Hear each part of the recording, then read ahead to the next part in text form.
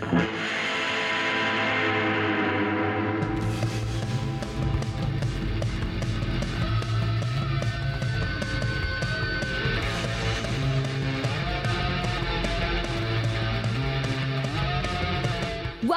to Gleaming the Tube, the podcast where Kevin and Mike watch a film in which somebody rides a skateboard at some point. Finally, a podcast where people talk about movies. Hello, Michael. Hello, Kevin. 1989's A Nightmare on Elm Street 5, The Dream Child, the fifth installment in the popular horror series, finds the besweatered nightmare killer Freddy Krueger trying to re-enter the world through Alice the Dream Master's unborn baby's dreams. He also rides a skateboard at one point, and we're here to talk about it. Yes. And we have a guest with us this week. Beth, say hello. Hello. So we have Beth Van Dusen. Beth, tell us who you are and your podcast and all of that. Well, my name is Beth Van Dusen, as previously stated, and I co-host a podcast called Execute Chapter 66, where we talk about Star Wars books, new, old. We talk about comics. We talk about specials, animated stuff, series, all things Star Wars, but mostly books. Fantastic. And the reason I thought it'd be cool to have you on this episode is because we were on a panel together for Dragon Con's American Sci-Fi Classics track about horror sequels, and the Elm Street sequels came up as popular horror sequels. Not this installment, because for reasons we will get to. But I thought it'd be good to have another voice talking about the Elm Street movies, especially because I don't consider myself as much of an enthusiast for these movies as some people do. I don't know about you, Michael. I'm not a huge fan of horror movies, to be honest with you. I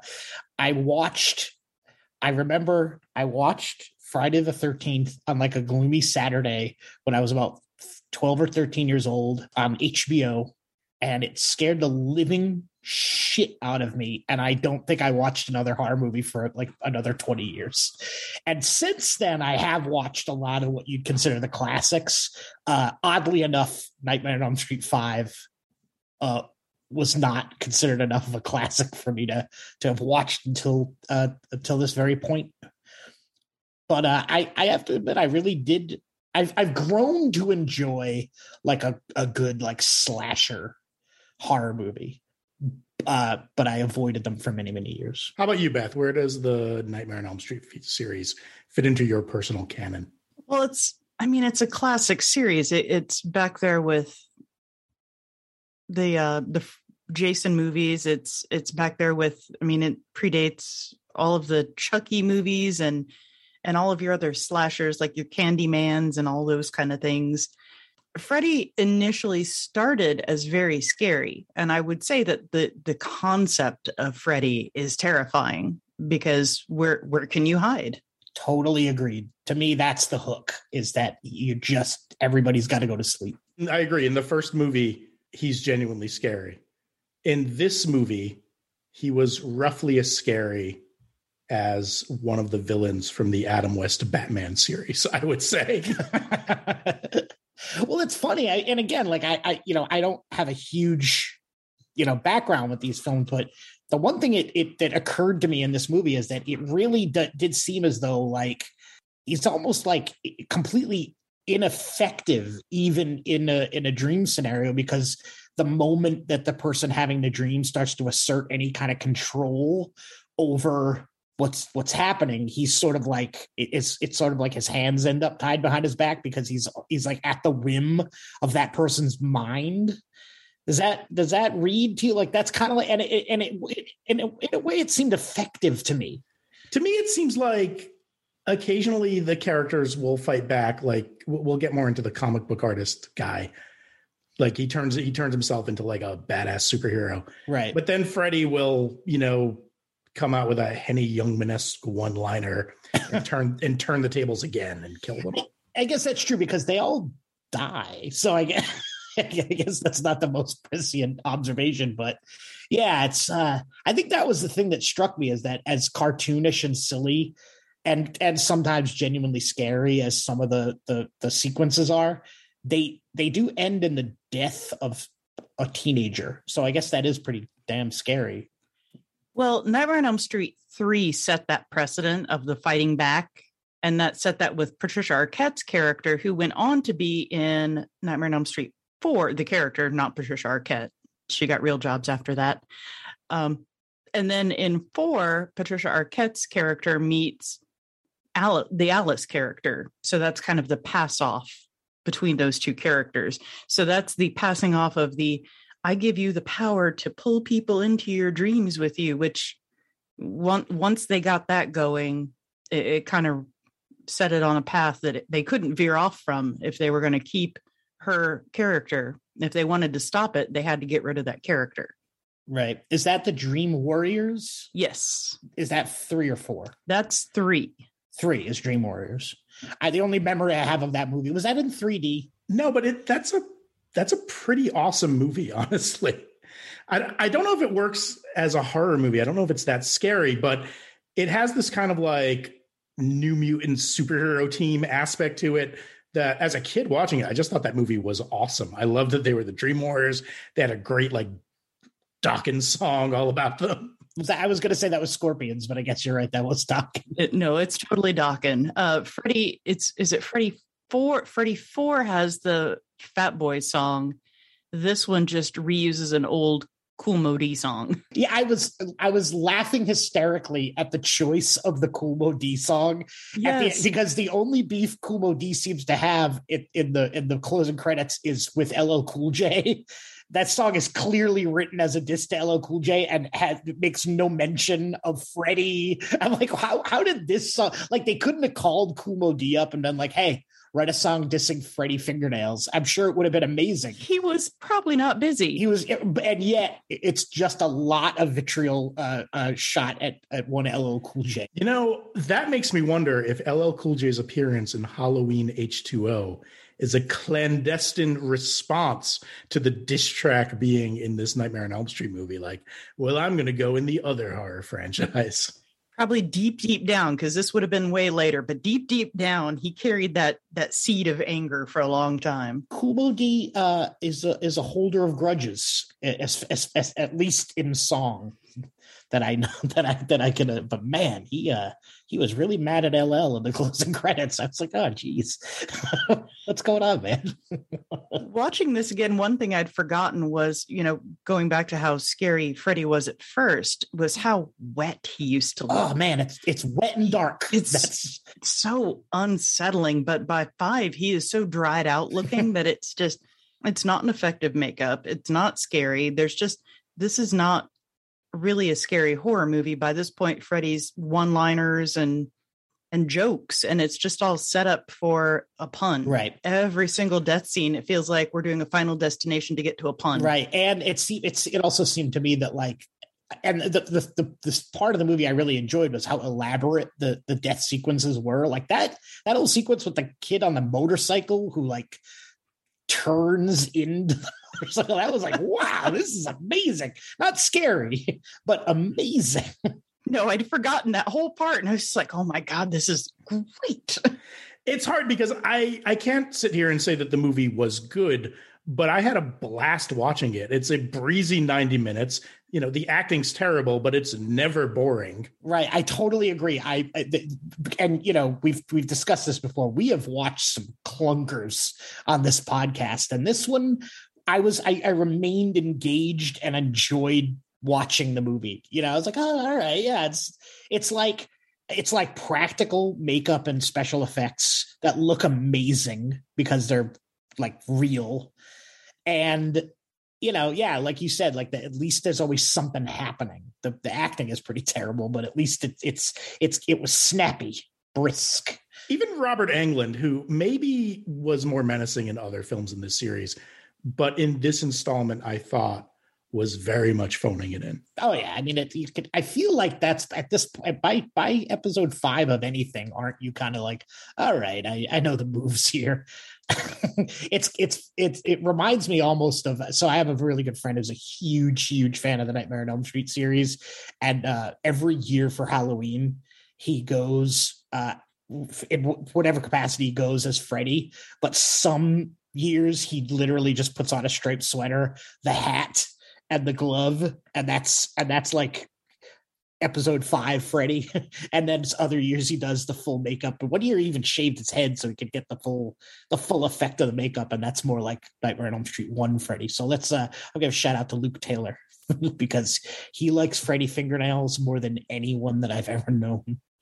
Well, for Halloween, I'm much more likely to turn on a Halloween movie, but again, it suffers just like Jason. Halloween suffers from the sequel slump. And Nightmare on Elm Street, of course, is no stranger to that. And there are points in this movie where you get brief glimpses of Robert Englund without the makeup. He's playing a different character. And those, it feels like, even those brief minutes, it feels like he's having more fun with that than he is putting the makeup on. And I get it. Yeah, so I actually looked that up, and I guess in the asylum scene, Robert Englund is supposed to be his own father. I think he's supposed to be the person who impregnated the nun with the Freddy baby, which is, man, that is a lot going on there. Like that whole subplot bothered me. Yeah, it was like, oh, we're going into some territory here that I'm going to try to pretend that what is happening is definitely being a child molester wasn't creepy enough. Yeah, right, exactly. Like, oh, all right, now you're all right, man. It's like they got to top themselves with each installment. It's true, and you brought it up earlier, Kevin. The sequence with the comic book kid where he like goes into a comic book world and turns himself. I thought that was awesome. It's also the scene that has a little bit of skateboarding, so that was pretty great. Yeah, I remember getting the text from you because we were originally going to do Chopping Mall for our Halloween episode. And then you texted me and said, Freddy Krueger rides a skateboard in Nightmare on Elm Street 5. So I was like, well, I guess we got to do that. Yeah. I was somebody else posted it on their Instagram. Somebody posted that they were watching it in their stories and that Freddy does like a trick called a boneless and then rides through the scene. And I was like, well, then this dovetails perfectly into some of my interests. How's Freddy's skateboard form, Mike? I think that the main, it's such a brief interlude, and it's funny because there's no mention at all of like the comic book kid being a fan of skateboarding. So I'm not really sure how the skateboarding sequence, maybe it was just that it was like kids stuff, like comic books. And I don't know, I'm not sure how that related to the scene, but one thing that a lot of skateboarders agree on whenever there's skateboarding in a movie, oftentimes there's not a lot of attention paid to the stance the person rides, meaning if it's a couple of different stunt doubles, one person will be riding right foot forward and another person will be riding left foot forward, and there's no continuity, but at least there was continuity in stance. Was it anyone of note doing his skateboard sequences? So that is an excellent question because it brings up an interesting thing to me, which is that oftentimes in doing a little bit of research before I record the podcast, if there's a movie that features a very nominal or minimal amount of skateboarding, there's almost no mention of it on IMDb. I looked it up. I mean, so what you end up doing as a person who's a fan of skateboarding is looking for any name that might at least just like ring a bell. And there was nothing like that. There was a lot of stunt performers listed, but no like pro or even amateur level skateboarder from that era that I could like click on and be like, oh, that was that guy. So it was no one of note. For all I know, it was like the Key Grips kid. I have no idea. And I couldn't get because also I try to like pause the movie and freeze frame it and see what model board they're riding, and there was no indication. It was well worn, which I thought was a good touch because it's Freddy, so he's gonna he's going to have it all. It's going to be like burnt and wet, as you mentioned earlier. But yeah, there was so little to go on there that I got nothing. The only thing I got is that Ted Nugent was a member of the rock band that was playing at one point in the movie, and that was the only other name that I was like, oh, that guy. All right. I got to be honest with you. The biggest takeaway for me in this whole movie was the goddamn Kool Moe Dee song, where he just wouldn't leave LL Cool J alone. It's like, what are you talking about? I was legitimately about to turn the movie off, and I was like, wait, Kool Moe Dee's talking smack. Oh, not about Freddie though. It's a good thing that there are no popular rappers of the time, like say Will Smith, who had recorded a Nightmare on Elm Street song that could have been licensed for this. Yeah. He literally did a Nightmare on My Street song. Was that never used in a Nightmare on Elm Street movie? No. It was unlicensed. The Fat Boys did the licensed one, and Will Smith has the more well-known and more popular one that features no Robert Englund, no legitimate Freddie, anything. Okay, this is a teachable moment. You're telling me that the song "Nightmare on My Street" by the Fresh Prince is in no way actually related in any way to the Nightmare on Elm Street series? Well, it's about it.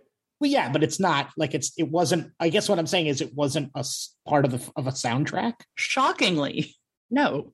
I did not know that. I assumed that it was like Nightmare on Elm Street 4, and that was the song at the end credits. And it seems like a layup. I mean, he was trying to get into acting at the time and to be like, okay, well, you're in a dream, you're in a rap battle, and then Freddie's going to show up and say a terrible rap pun and then kill you. Yeah, that who was asleep at the wheel here? We got to. Maybe he was trying desperately to get into a Freddie movie. Yes, exactly. And thought that would be the perfect segue. Hey, look what I can do. Well, see, I like to imagine it as Will Smith as a fan of the Nightmare on Elm Street movies, be like, I know, I'll write this perfect Nightmare on Elm Street related rap song, and they're sure to call and say, we'll put this at the end credits. And the fact that never happened, and that I've been under the assumption since the song dropped that it was part of that canon is I got to be honest with you, that's blowing my mind a little bit right now. Well, in an ironic twist, Will Smith went on to star in a film called Wild Wild West, and Kool Moe Dee did not. Ouch, burn. Man, there's a lot of layers going on in this episode. Kool Moe Dee carries a grudge, right? You're on the list. Right. Well, and I remember he performed. So here's an interesting thing that dovetails here is that the song Wild Wild West that Will Smith performed, I think, contains a sample of Kool Moe Dee's song Wild Wild West. And Kool Moe Dee, he did appear on stage with Will Smith when he performed the song, I believe, at the MTV Music Awards that year. I know they brought him out and was like, hey, this guy, and he did a little bit. I remember that. So it's not a totally open-ended situation. It all ties together eventually. On a long enough timeline, Freddie gets on a skateboard, and now we're talking about it. And we've tied all those loose ends together on this podcast. So bully for us. There's some things in this movie that I did want to call out in addition to the skateboarding. It starts with a shower scene, which I thought was an interesting choice, since it's not like there are any iconic horror movie shower scenes that this would be competing with. Somebody was like, you know what we need? A shower scene. You know where people might get scared is the shower. Well, you're at a sort of a oral disadvantage there, I guess you could say. I mean, that might have been an homage, but possibly. But it's funny when the goop came up from the drain in my head, because I guess that's the rule of watching horror movies is you're supposed to sort of scream at the screen. Like in my head, I was like, okay, if you saw goop come out of the shower drain, the first thing you would do would be exit. What? Don't put your hand near the drain. Get out of the shower. And I'd seen this before, and I was still like, why? Yeah, what are you doing? Don't you know you're in a horror movie? Yeah, you don't stand in it. Even if at that point it might just be like sewage backing up, the first thing you'd be like is, "Oh, I want to get out of the shower." Now, Beth, you mentioned that you watched some of the other sequels recently. Where does this fit in quality-wise? Oof. Well, it's not great. And I would say as fun as Dream Warriors is, it's also not great. I had completely forgotten 2 was as good as it is, because 2 is a possession movie. And it's not about Freddy trying to kill sexy teens at all. He is, but he's trying to possess the main character to live again to kill sexy teens. Whereas in this, he's now the deformed Voldemort-looking child of 100 lunatics. And then he's just a little baby monster born to a raped nun. It's overly complicated. So the story is overly complicated for what they want to put into it, as far as acting, as far as direction, as far as makeup, as far as anything. They overcomplicate the story. I like the idea of watching this movie with no prior knowledge of any of the other Nightmare on Elm Street films, because this film doesn't go out of its way to explain anything at all. And I hadn't watched the Nightmare on Elm Street movie in probably decades. But I knew who Freddy Krueger was. I knew he invaded your dreams and all of that. But I really liked watching it through the lens of like just going in cold. And it felt like an art film. It felt like Valerie and her Week of Wonders, watching it that way, where just Alice is walking through the park, and then suddenly there's girls doing a creepy nursery rhyme, and then there's a nun, and she's walking through an MC Escher painting. All this trippy imagery. I really kind of liked that experience. Right. I felt kind of the same way in the same, it had been so long since I'd seen any of those films that, I mean, obviously Freddy's iconic enough that I knew what was going on, but you're right. Like, taken totally out of context, it would just be like, what is happening here? So what quality wise, I know you guys haven't seen all of the movies recently, but did you think it was a good movie or scary movie, or did it make you go, I don't want to watch the rest of these ever, or I want to watch the rest of them immediately, or nothing? I enjoyed watching it. I actually had fun, I have a huge affection for anything that has like practical, like rubber mask makeup and make it work, style special effects. It made me curious. It actually made me curious about Wes Craven's New Nightmare, because that's one of the ones that I actually saw in the theater. And I remember thinking, and it's funny because Wes Craven went on to do those Scream movies that are so self-referential. And I remember thinking at least A New Nightmare was like a super sort of interesting take. Like, if I'm not mistaken, the concept of that movie is that like Wes Craven is in the movie, right? Like, he's like, Freddy now is like trying to cross over into like the real world, and it's a world in which Wes Craven actually exists, right? And so I remember, yes. I remember seeing that in the theater and being like, all right, there's like some weird prismatic meta things going on here. It's meta before we knew what meta was. Yeah. I remember being like, wow, that's an interesting, because doesn't even Robert Englund is in it, but as Robert Englund, right? Yes, like, Heather Langenkamp is playing Heather Langenkamp, and Robert Englund is playing himself, and Heather goes to him for advice, and Robert's like, well, I don't know. I'm trying to not do Freddy movies anymore, so I don't know what you're seeing. Right. So yeah. So that and when you think about that as like a preamble to what the Scream movies became, I thought that was really interesting. And it made, I guess, to answer your question, it made me want to watch that movie again. It also made me want to watch the newer, like the reboot, because I remember seeing that, and I honestly can't remember if I liked it at all or not.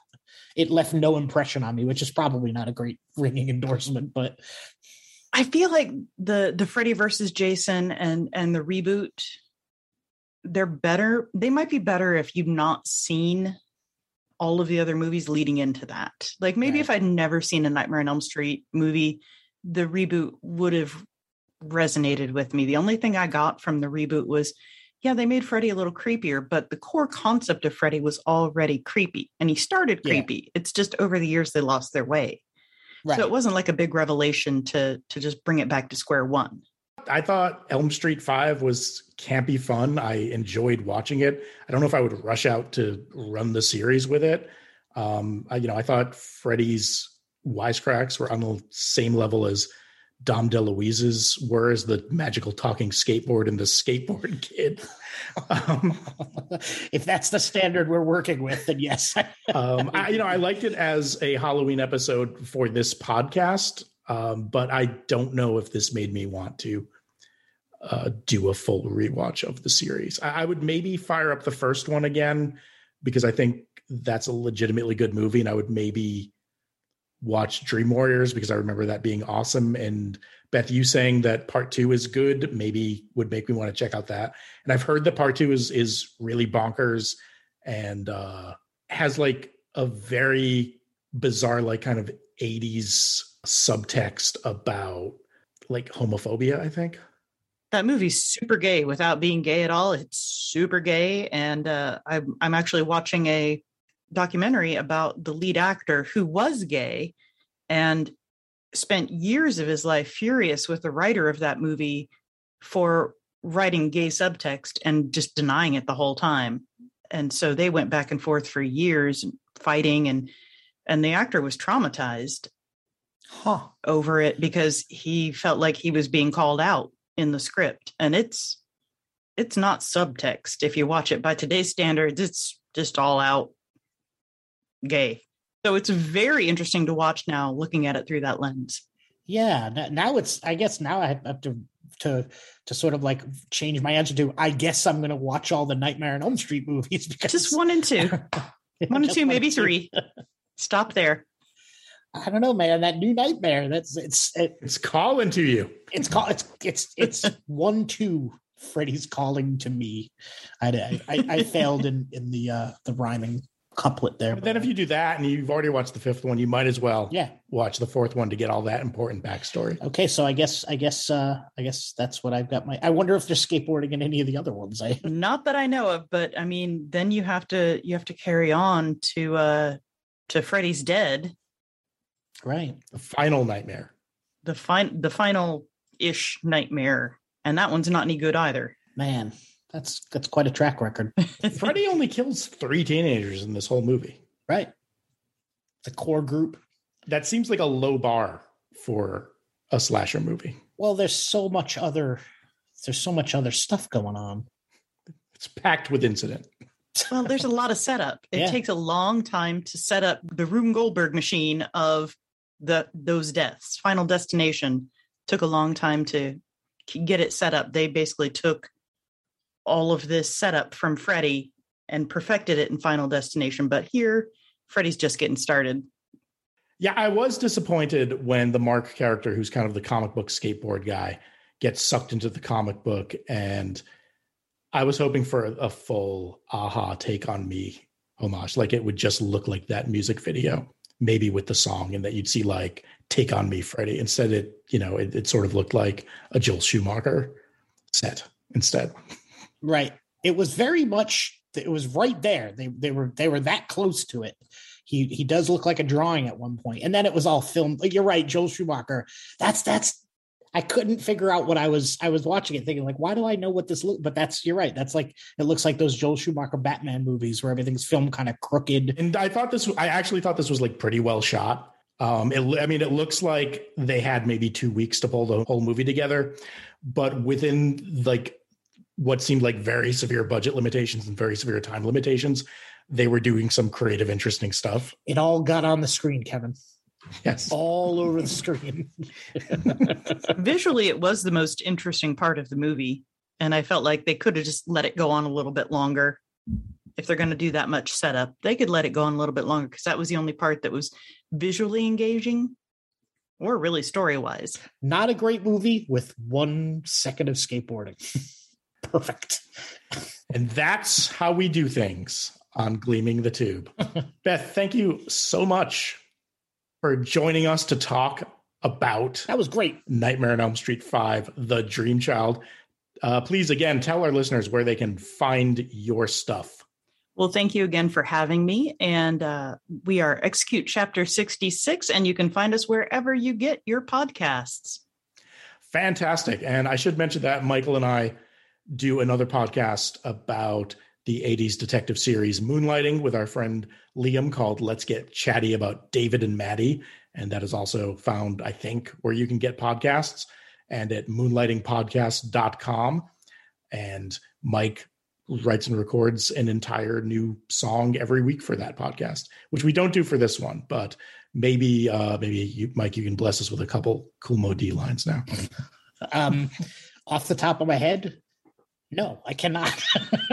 Just say something bad about LL Cool J. You're fine. Nobody can say anything bad about that's the whole thing. LL Cool J. If you're gonna have a problem with a rapper, it can't be LL. Ladies love Cool James. That dude has had the most storied career in all of rap. In fact, side note, a new LL Cool J record is coming out, produced by Tribe Called Quest Q-Tip.